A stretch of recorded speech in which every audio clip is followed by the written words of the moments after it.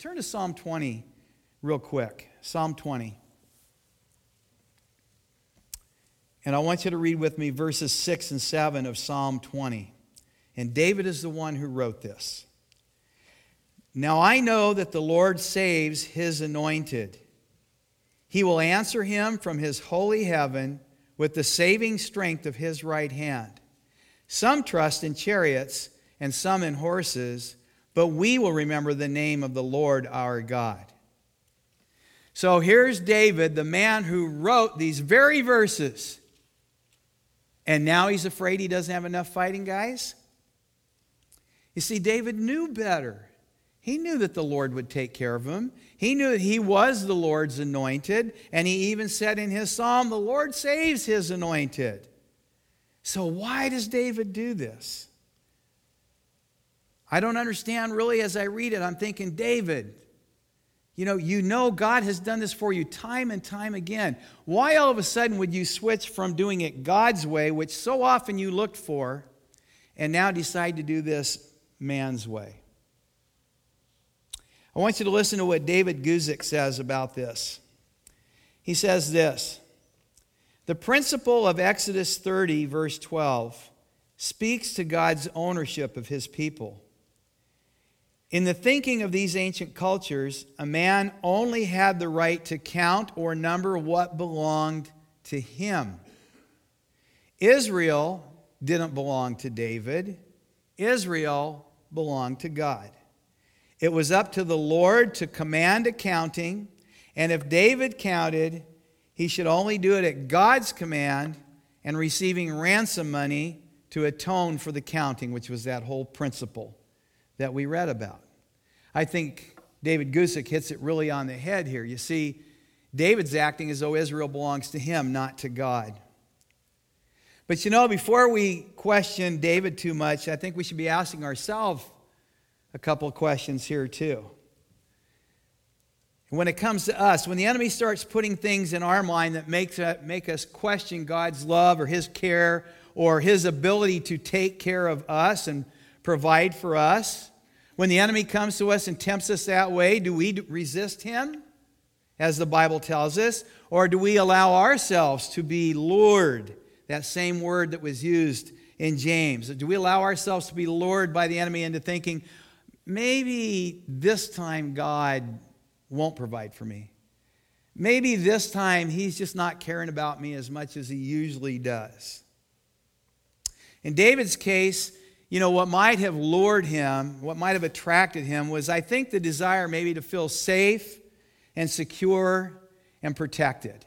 Now, I can understand that about David. We have followed David's life through 1 Samuel and 2 Samuel. And he's gone through a few things, hasn't he? He's been, chased down by Saul first, then kicked out by Absalom. And, he's gone through a lot of stuff where his feeling of safety and security, you remember all the way back into 1 Samuel when King Saul would throw spears at him while he was playing for him, He probably didn't feel too safe and secure there. And here he is at the end of his life, he probably just wanted to finally feel some peace and safety and security. I think he had that desire. And I would say there's nothing inherently wrong with that. I have a lot of people come into my office and they say the same thing. I'd like to feel some peace and security in my life.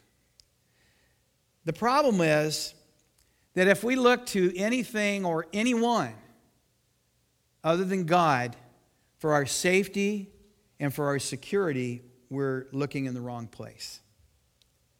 We're quick, I think, to put our sense of security in things that we own or even relationships that we have, but the problem is those things can change at any minute, and they often do.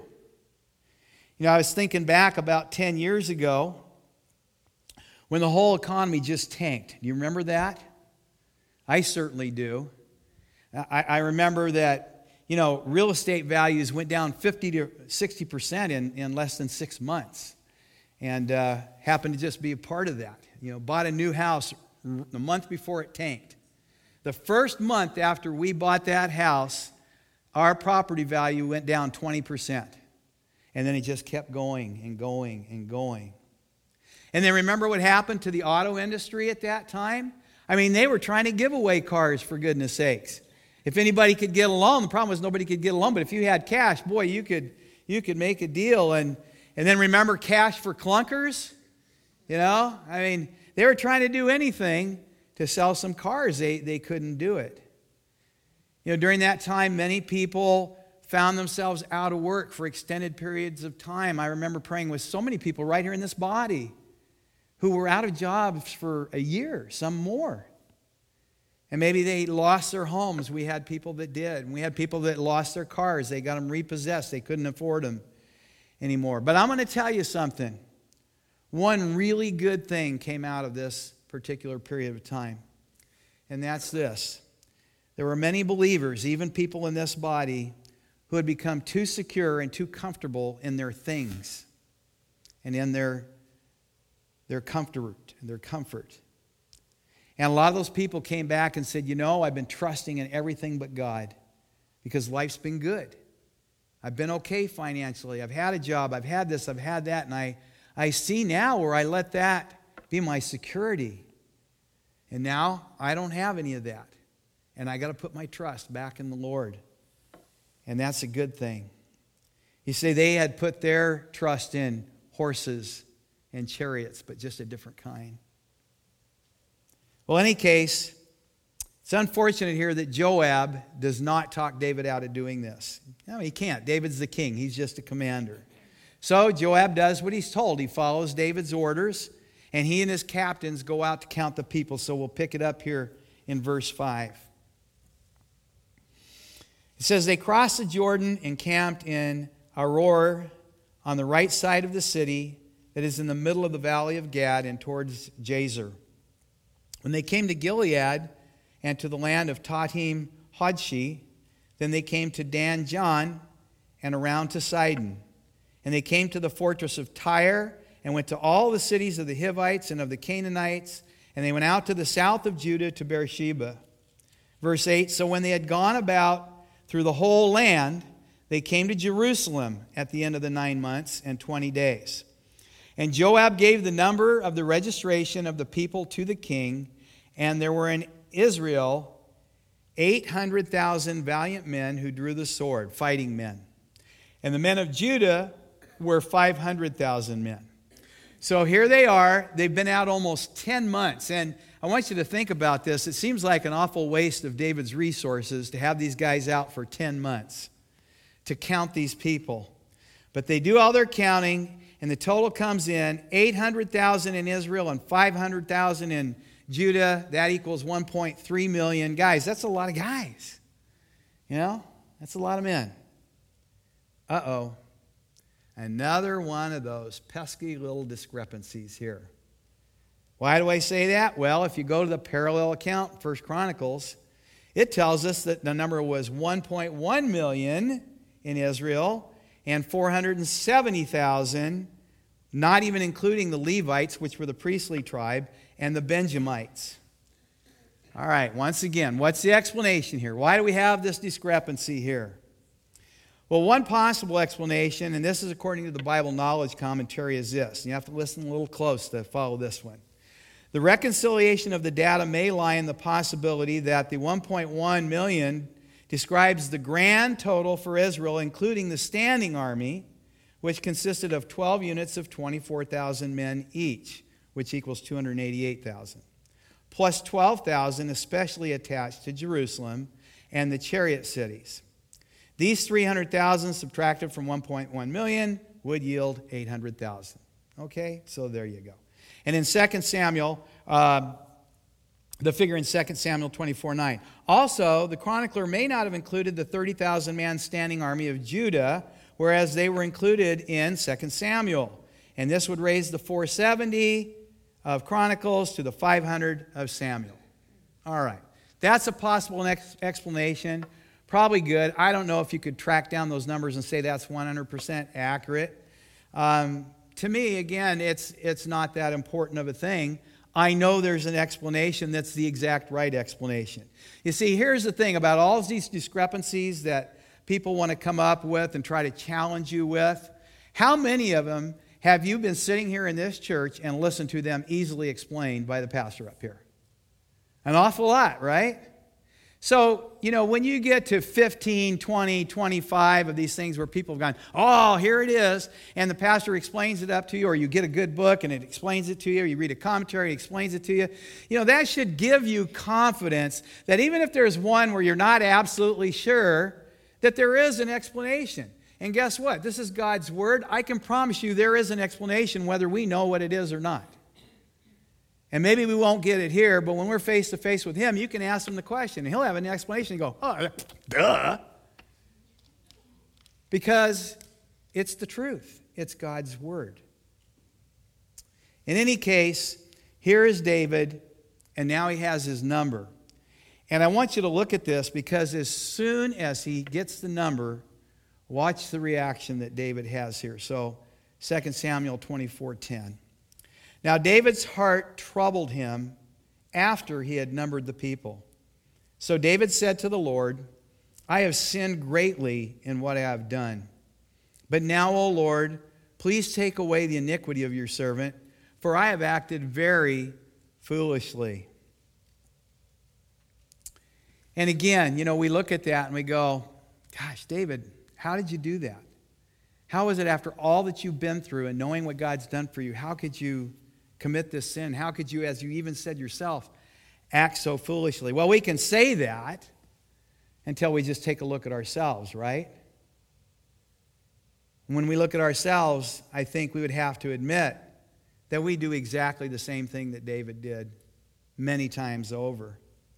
I mean, how many times do we take things in our own hands rather than trusting God? How many times do we even take action before we've even sat down and prayed and asked God, what should we do? We think we have a solution. We think we know what to do. And we can look back and go, God's continually come through for me time after time after time after time, and yet I'm still tempted to take things into my own hands and do it my way. But here is what's really neat about this, because we see a change that's taken place in David. Here's where we see that David has really grown in his relationship to the Lord. We always hear, well, David is a man after God's own heart. And he was. But you know what? That doesn't mean from beginning to end he had it all down pat. He had to grow in his relationship just the way that we do. In the past, as in the case of his sin with Bathsheba, he did not quickly repent. Instead, what did he do? He tried to cover up his sin. And I find that very interesting when I read that account. David as king, he didn't have to try to cover up his sin, at least for the people's sake. He wasn't doing it for the people, because in that time and culture, a king could basically do whatever he wanted. And remember, when the children of Israel asked for the king, they wanted a king like every other nation had, right? That's what they said. Well, all the other kings would do that. They'd take concubines. They'd take any female they wanted into their home. They could do what they wanted, and people would accept that. So who was David trying to cover his sin from? Well, who else? But the only one that he couldn't cover it from.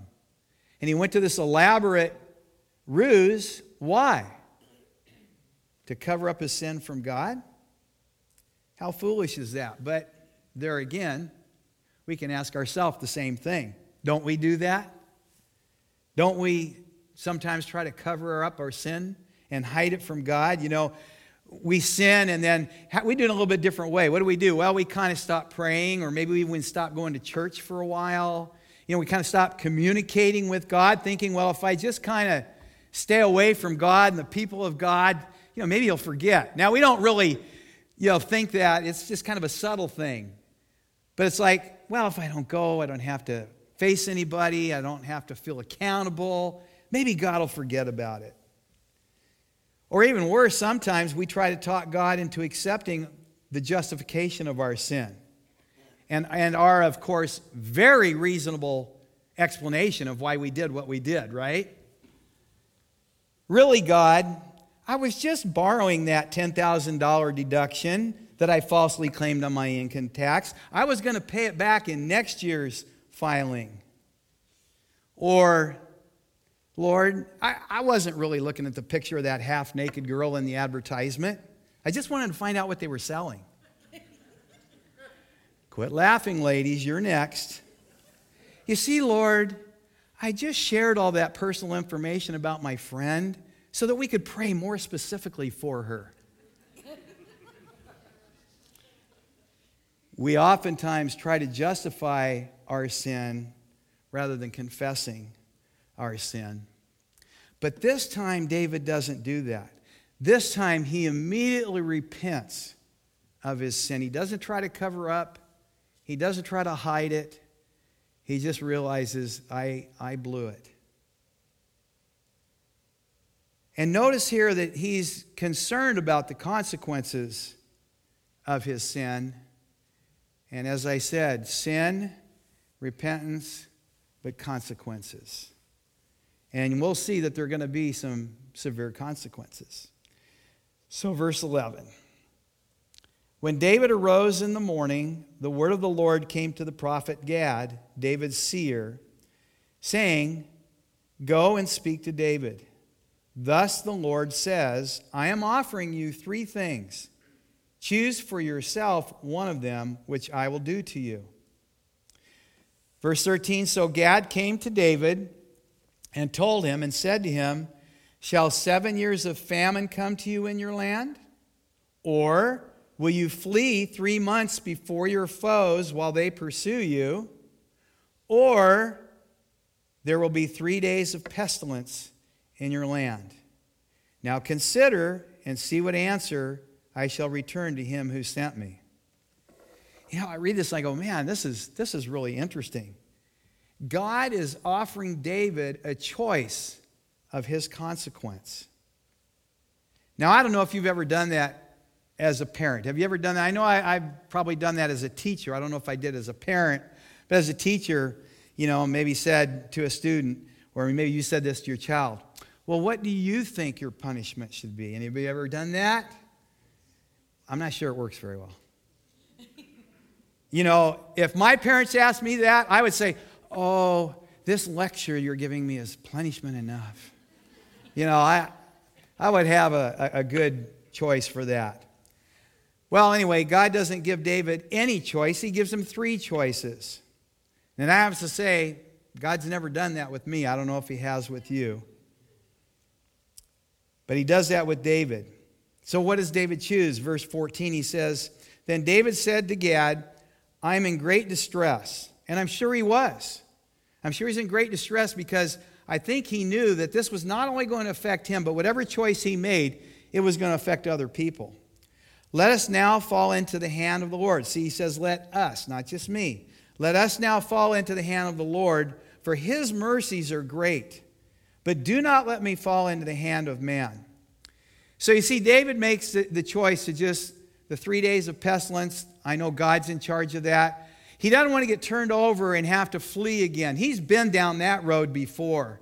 And he knows that men are not merciful, but he knows that God is merciful. So he chooses an option to where he believes, okay, I'm just putting this all in God's hand, and I'll take option number 3. Verse 15, So the Lord sent a pestilence upon Israel from the morning until the appointed time. And 70,000 men of the people from Dan to Beersheba died. When the angel stretched out his hand toward Jerusalem to destroy it, the Lord relented from the calamity and said to the angel who destroyed the people, It is enough. Now relax your hand. And the angel of the Lord was by the threshing floor of Araunah the Jebusite. Then David spoke to the Lord when he saw the angel who was striking down the people and said, Behold, it is I who have sinned, and it is I who have done wrong. But these sheep, what have they done? Please let your hand be against me and my father's house. So 70,000 people, now this was in 3 days, perished by this pestilence. And I want you to notice something here, you Bible students. Notice it's an angel who's the agent of judgment here. And that's not an unusual way that God judges people. He uses angels many times to administer his judgment. which is why when you go to the book of Revelation and people want to make it all figurative when they talk about angels doing this destruction, no, God has done this before.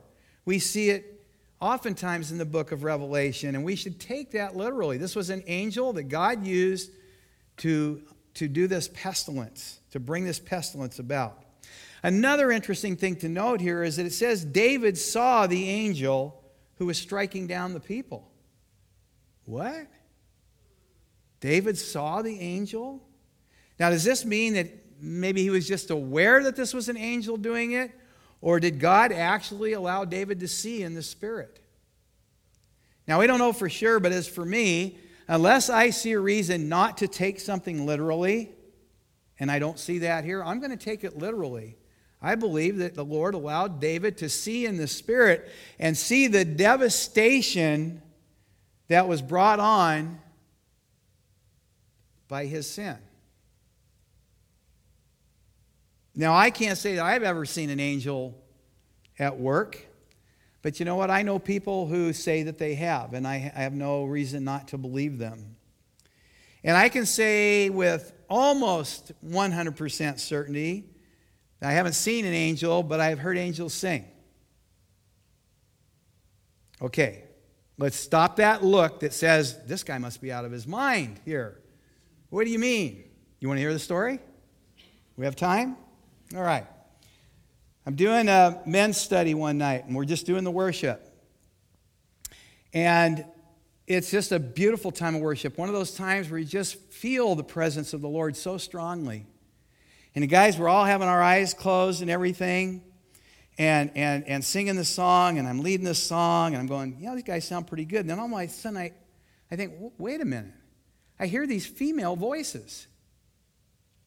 I'm like, oh, the ladies must have come in. They're in the room next door here singing along with us. How cool is that? And so I just keep playing. I don't think of anything, but then I open my eyes for a second. We're getting towards the end of the song, and one of our guys is walking around in the room from corner to corner to corner, and he's doing this. And I'm looking at him and go, So we finish the song, and we all open our eyes, and it's dead silence. It's like nobody wants to say anything to anybody else. We're all just looking at each other. So finally I say, did you guys hear anything? Uh-huh. What did it sound like to you? It sounded like a bunch of females joined our chorus. I asked the guy who was walking around and around, I go, what were you doing? He goes, I was trying to find out where the singing was coming from. I go, did you look in the next room? There's nobody there. Now we're all kind of getting goosebumps. And finally, one of the brothers said, I've heard this once before. The angels were singing with us. I have no other explanation. I know God does things like that. And I want to tell you, it wasn't us guys because we don't sing that good. I promise you that. So you can take that for what it's worth. If you think I'm crazy, that's okay. Other people do too. In any case, what we do see here, and I think the important thing is here, we see David's shepherd's heart. Remember that David is not only a king, he started out as a shepherd. He knew how to care for sheep, and he knew how to care for people as sheep as well. And he had that shepherd's heart. And he's saying here, look, I don't want everybody else paying for my wrong, for what I did wrong. And you might have been thinking the same thing. Why is God punishing others for David's sin? Well, I think there's some things for us to learn here. Number one is we need to be reminded that when we sin, we never sin in a vacuum. We can say, well, it only affects me. No, I don't know. There's hardly any sin at all that only affects you. Almost every sin you commit, it's going to affect somebody else in one way or another. It always has consequences for other people too. But we can also go back and look at the first verse. Remember what it said in the first verse? God was angry at those who chose to rebel against his anointed. And God is going to bring judgment against people. And as I read this, I think, is it possible, and I think that it is, that the ones who perished were the ones who had joined in Absalom's rebellion. We're not told that. We don't know that for sure, but we're also not told anything different. It's possible that those were the people that died by the pestilence. But it's also possible that other people got caught up in the fact that David had sinned and it had led him to do this, and God used that to bring judgment against Israel who had rebelled against him. You see, there again, when I don't know for sure, I go back to what I do know. And I do know this: the Scripture is clear that God is just and fair and that His judgments are true and righteous. Amen?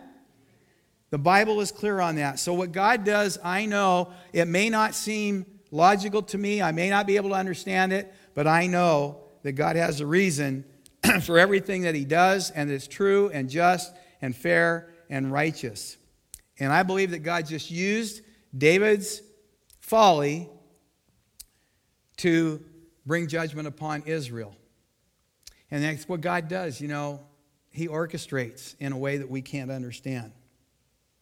So the consequences, as I said earlier, of Israel's rebellion were very severe. 70,000 men, and that's the other reason I believe it might have been the followers, because it says men, died. Verse 18. So Gad came to David that day and said to him, "Go up, erect an altar to the Lord on the threshing floor of Araunah the Jebusite." David went up according to the word of Gad, just as the Lord had commanded. Verse 20. Araunah looked down and saw the king and his servants crossing over toward him, and Araunah went out and bowed his face to the ground before the king. Then Araunah said, "Why has my lord the king come to his servant?" And David said, "To buy the threshing floor from you, in order to build an altar to the Lord, that the plague may be held back from the people." Verse 22, Araunah said to David, "Let my lord the king take and offer up what's good in his sight. Look, the oxen for the burnt offering, the threshing sledges and the yokes of the oxen, the wood, everything, O king, Araunah gives to the king." And Araunah said to the king, "May the Lord your God accept you." Pretty generous offer. He's going to give him the threshing floor and everything he needs to do this. Verse 24, however, the king said to Araunah, "No, but I will surely buy it from you for a price. For I will not offer burnt offerings to the Lord my God, which cost me nothing." So David bought the threshing floor and the oxen for 50 shekels of silver. David built there an altar to the Lord and offered burnt offerings and peace offerings. Thus the Lord was moved by the prayer for the land, and the plague was held back from Israel. So we see here that David's instructed to build the altar. Now why? Well, this was a common practice.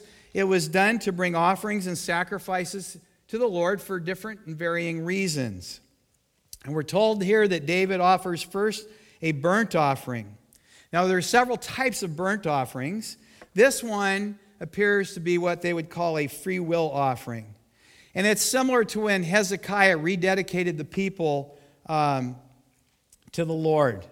So it'd be something like a believer who maybe has been backslidden and knows they've done wrong, and they've repented, they've turned from their sin like David's doing here, and maybe they walk forward at an altar call and just say, "I want to recommit my life to the Lord." They're taking an action which speaks to the Lord and says, "I'm turning back to you, O Lord." It's something like that. And then it says he gave peace offerings, and peace offerings were given for 3 different reasons. One is just thanksgiving and gratitude. 2 was when they were fulfilling vows, they would give peace offerings. They took a vow to complete something, to do something, and then they would bring that peace offering. And then thirdly, it was similar to the burnt offering. It was a free will, something that you just spontaneously gave and devoted to God. So these are the kind of offerings that David's bringing before it. And maybe we don't know for sure exactly what was going through his mind about which offerings he was doing. What we do see here, I think, is an important principle for us. See, David was offered the threshing floor and the oxen to be sacrificed all for free, but he wouldn't accept. And why? He said because he wanted this to be a sacrifice. Now, in a sense, some people would read this and go, "Oh, it's appeasing God," because it says then God took his hand off. But I don't think that's what's happening here. I think what's happening here is that he's offering a free will offering to God, and he wants it to cost him. He wants it to, as a part of saying, I'm not just doing this, because it's easy. I'm doing this because it's costing me something to do this. And I think we can do this in a lot of different ways. I was just sharing with someone, I think when we fast and pray sometimes, that's like a free will offering. And we don't do it because we think, there's some method to this and that God has to respond and he has to act. No, what we're doing is we're saying, this is costing me something. Now, I don't know about you, but I hate to do food fasts. If I say, okay, God, I'm fasting for any time, even this one meal, he goes, you're serious, huh? And I go, yeah, I'm serious about this one. Now, I give up a lot of things, but giving up food, not fun. So David's just saying, it needs to cost me something because I want God to know I'm serious about this repentance. I'm meaning what I say here. I think that's what he's doing. But it also tells us something about our giving. I think we have to ask ourselves is, do we always give what's easy, or sometimes do we give out of a real sacrifice? I mean something like this. And again, we won't always follow the New Testament principles of giving. I'm going to talk about that in a minute. But maybe you've been saving for something. I don't know if you've ever had this happen to you. But you've been saving for something and you got enough money put away and you're kind of going, oh, I'm almost there. I got this. And then Corey Nichols comes up here like he did last Sunday and he talks about Destiny Rescue. And your heart gets touched. And you go, I've got to help here, but I don't have anything except what I was saving for this thing I wanted. And if the Holy Spirit leads, you take that and you say, you know what, this is more important. That's a sacrificial giving. That's what David's doing here. You see, David built the altar, but everything else he did there was his idea. And I think he shows us that it's important sometimes to say, no, I don't want to do what's just easy. I want to make sure this costs me something. And like I said, and you may have noticed, we don't talk much about giving in this church. We probably talk about it too little, to be honest with you, but it only happens when it comes up in the scriptures that we teach. That's when we talk about giving. So I want to remind you that we should always use New Testament principles when it comes to giving. What does the New Testament teach us? We should give as we've purposed in our heart. Whatever you've purposed in your heart, the Bible says, then give that. It doesn't say anything about 10%, 20%, 90%. It says what you've purposed in your heart to give, then give that. It also tells us that we're not to give grudgingly, but cheerfully. If we can't give it cheerfully, God doesn't want it. He doesn't want you putting it in there and going, man, be lucky if I have enough to eat this week. No, just keep it. Go eat. The other principle, and I think this is one that we don't often follow, is we should give as the Lord prospers us. So when the Lord does prosper you, you should give more.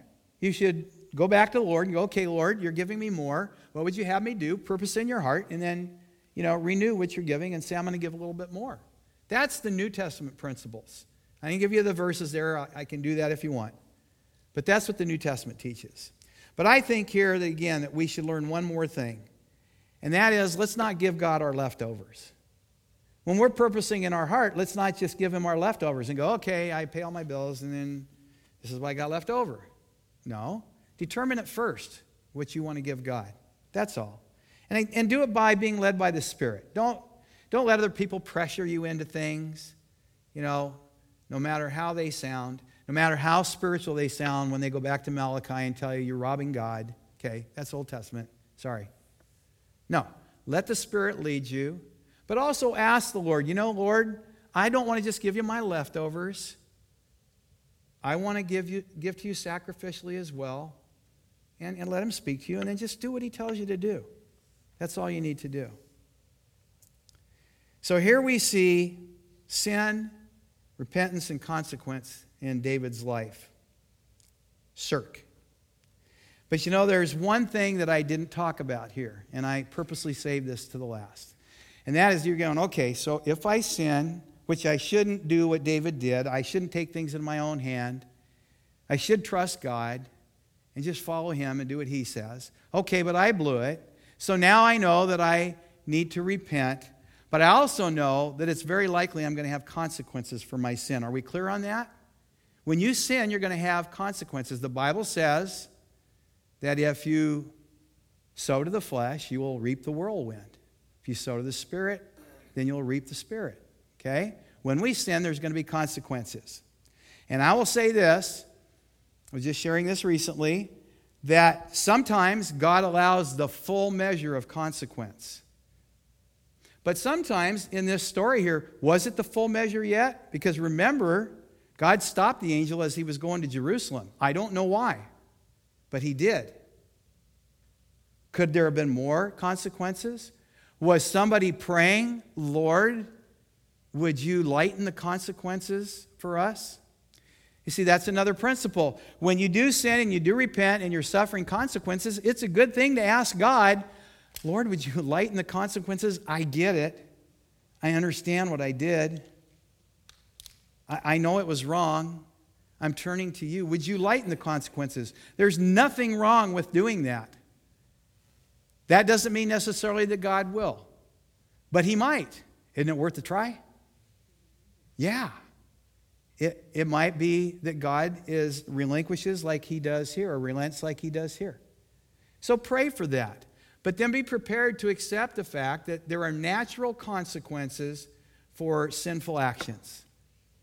Not just one that God assigns to us in a way like he did here, but there are just natural consequences for our sin. You know, if you treat somebody badly, they're going to be upset at you. That's a natural consequence of your sin, right? So ask God to lighten them, but be prepared to say, Lord, your will be done in my life. I'm just going to give an example. We have a little time here. I'm just going to give an example. Over my life, I've had periods of time where I have not been very good with finances. I'm going to just freely admit it. So if you come in for counseling in my office and you want financial advice, I'm going to send you somewhere else. Okay? Or I'm going to tell you what I did wrong and say, please don't do what I did. That's about it. And, you know, there was one point in time when I was having to dig myself out of a debt situation. And look, I prayed, God, would you just take care of this? And I promise I will not get myself into this situation again.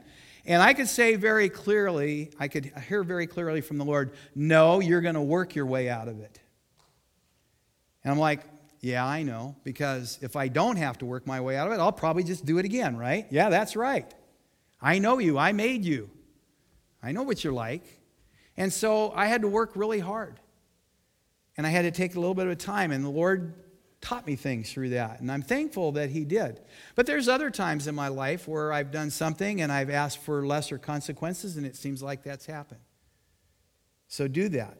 But we have left one thing out of this whole equation, and I saved it for last so that you can walk out here tonight with a real bright spot. You see, it's important to remember that even though we're going to suffer consequences, there is always forgiveness for our sin.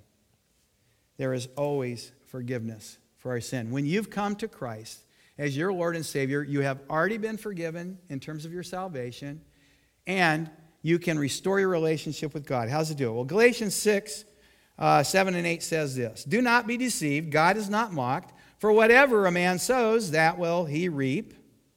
For he who sows to his flesh will of the flesh reap corruption, but he who sows to the Spirit will of the Spirit reap everlasting life.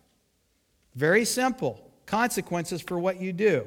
But we balance that with 1 John 1:9 that says, if we confess our sin, he is faithful and just to forgive us our sins and to cleanse us from all unrighteousness. You see, we have to balance the fact that we're going to get consequences with the other fact that we are already forgiven in terms of our salvation, and God will always forgive us when we come to him in repentance, asking for forgiveness, and he will restore our relationship to him as though we had not sinned. Do you understand that? Why is that so important? It's so important because we don't want to do what David did a long time before with Bathsheba and try to justify or cover our sin. We want to go to him immediately and get that relationship restored. You see, that's what David learned. He knew God would forgive him. He knew he was going to get consequences, but he knew God would forgive him. And he wanted that relationship restored. He didn't want to go like he was before when he went for a year and it was so bad his bones were hurting and he was groaning and he was miserable. No, he wanted his relationship restored. He had learned his lesson. I go to God immediately, and I ask forgiveness from God. I repent. I turn away from what I did. And then I accept the consequences I've given, along with praying for less consequences if God is willing. Isn't that an awesome thing to know? You know, I would say the lesson here, first of all, is let's make sure that we're not taking things into our own hands when we shouldn't be. Let's make sure we're trusting God. But let's make sure when we blow it that we repent as soon as we realize it. We don't justify. We don't hide. We turn to God and say, I'm sorry, God. Restore my relationship with you and receive that wonderful forgiveness that he has. Let's pray. So, Heavenly Father, I just thank you for this evening. I thank you for your word, Lord. Here we are. We have finished the book of 2 Samuel, 24 chapters. And Lord, I know there are many people in this building that have heard every word of every chapter. And that's so awesome. And you have taught us so much. You know, I think of those who say, well, you shouldn't spend so much time in the Old Testament because we're living under grace, not the law. But Lord, the Old Testament is not just the law, and we need to know what the law is. But Lord, we see your grace and your mercy right here in this chapter. We see the fact that despite David's mistakes, you love him. And you love him so much, Lord, that you said his throne will last forever and ever. And we know, Lord, that you'll keep that promise. And Lord, we know that you'll keep your promises to us. That when you have promised us that you will forgive us when we turn to you in repentance, when we have sinned, that you will forgive us. And our relationship with you will be restored. We can bank on that promise, Lord. You love us that much. So I just thank you so much for that. And I thank you for each one that's here tonight, their commitment to learning the Word of God. And I pray, Lord, that we will not just be hearers of the Word, but as we are studying in James, Lord, that we will be doers of this Word.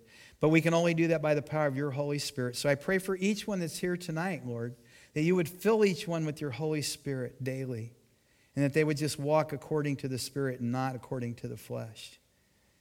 And Lord, if there's anyone here tonight that has not made a commitment to you, I pray that you would be just touching their heart right now, speaking to them, Lord, and bringing them and drawing them close to you. And I pray that they would surrender their heart to you tonight. And if that's you tonight, then just while we're in this time of prayer, you can just speak to God right now. And you can just say, God, I get this now. I understand that I've sinned against you. And Lord, I need you, Jesus, as my Savior. And I want to invite you to come into my life tonight to forgive me of my sin. And that I might have an eternal relationship with you. Would you do that for me tonight? And if you do that, then you can be assured by God's word that he will enter into your life, that you'll be sealed by the Holy Spirit, and that you have the ability now to resist the sin that we've been talking about by the power of the Spirit. So God, again, thank you for all that you've taught us tonight. Would you just continue to minister to us daily, Lord? Would you continue to show us how much you love us, Lord? We thank you for that in Jesus' name. Amen.